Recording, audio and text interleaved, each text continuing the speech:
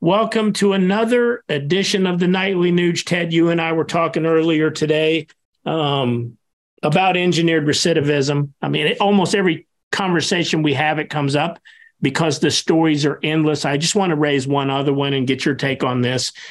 Kate Brown, who was the governor of Oregon back in 2019, commuted a sentence of a lot of criminals, by the way, because they came up with this new criteria, another excuse to let people out. Well, Jesse Lee Calhoun, who was in prison for theft and assaulting a police officer, among a number of offenses.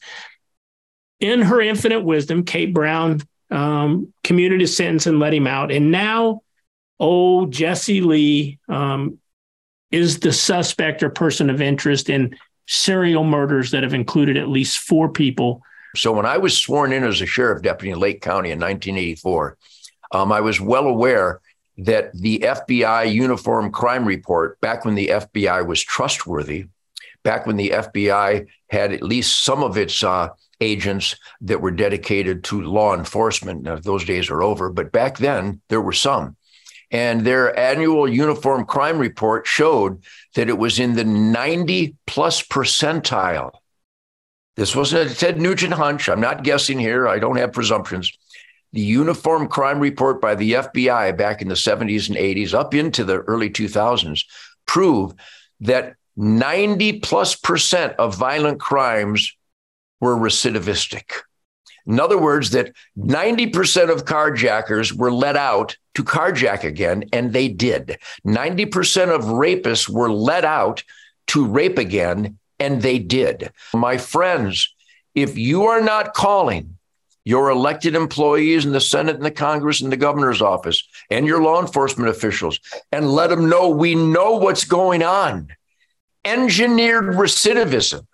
If there was real justice, the victims of these repeat offenders would be able to charge and punish the judge, the prosecuting attorney, the district attorney, the parole board for letting some guy out. Well, he stabbed somebody 8 years ago, but, he didn't kill him. He missed the aorta. Maybe he'll study the anatomy and he's going to do it again.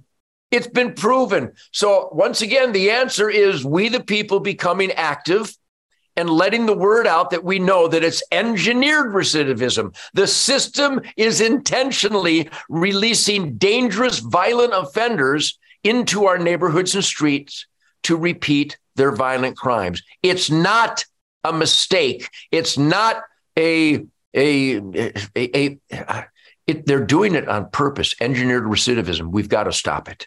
And you know what, Ted, I oftentimes fall into the trap of, well, why are they doing it? You and I have this conversation. I don't care. No, I know, but I want to make one point. So if you read Saul Alinsky's book, if you read all the talk about, how to bring Marxism into a country, if you just go look at the checklist, it's 1, control the media, control education, get your party in control in the government, say a lie loud enough and long enough that people ultimately believe it to be true. Russia. Or cause enough chaos in the streets that the people look to you to solve it.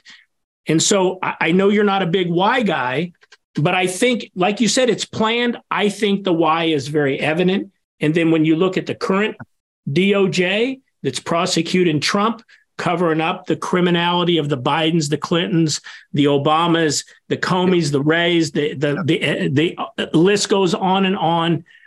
I think that's the why. But I agree. When I say I don't care what the why is, I really mean that. I know what the why is. I know Saul Alinsky's book, Rules for Radicals. I know what Marxism is. I know what communism and socialism is. The reason I don't care about why is because evil is evil. And if someone breaks into my house, I don't care why he did. I'm going to defend myself and I'm going to neutralize a clear and present threat. See you tomorrow for the Friday Free-for-All, Ted, which I certainly enjoyed listening to you play on stage last weekend. My guitar does not gently weep. What a tour. Thank you, America. Adios, mofo.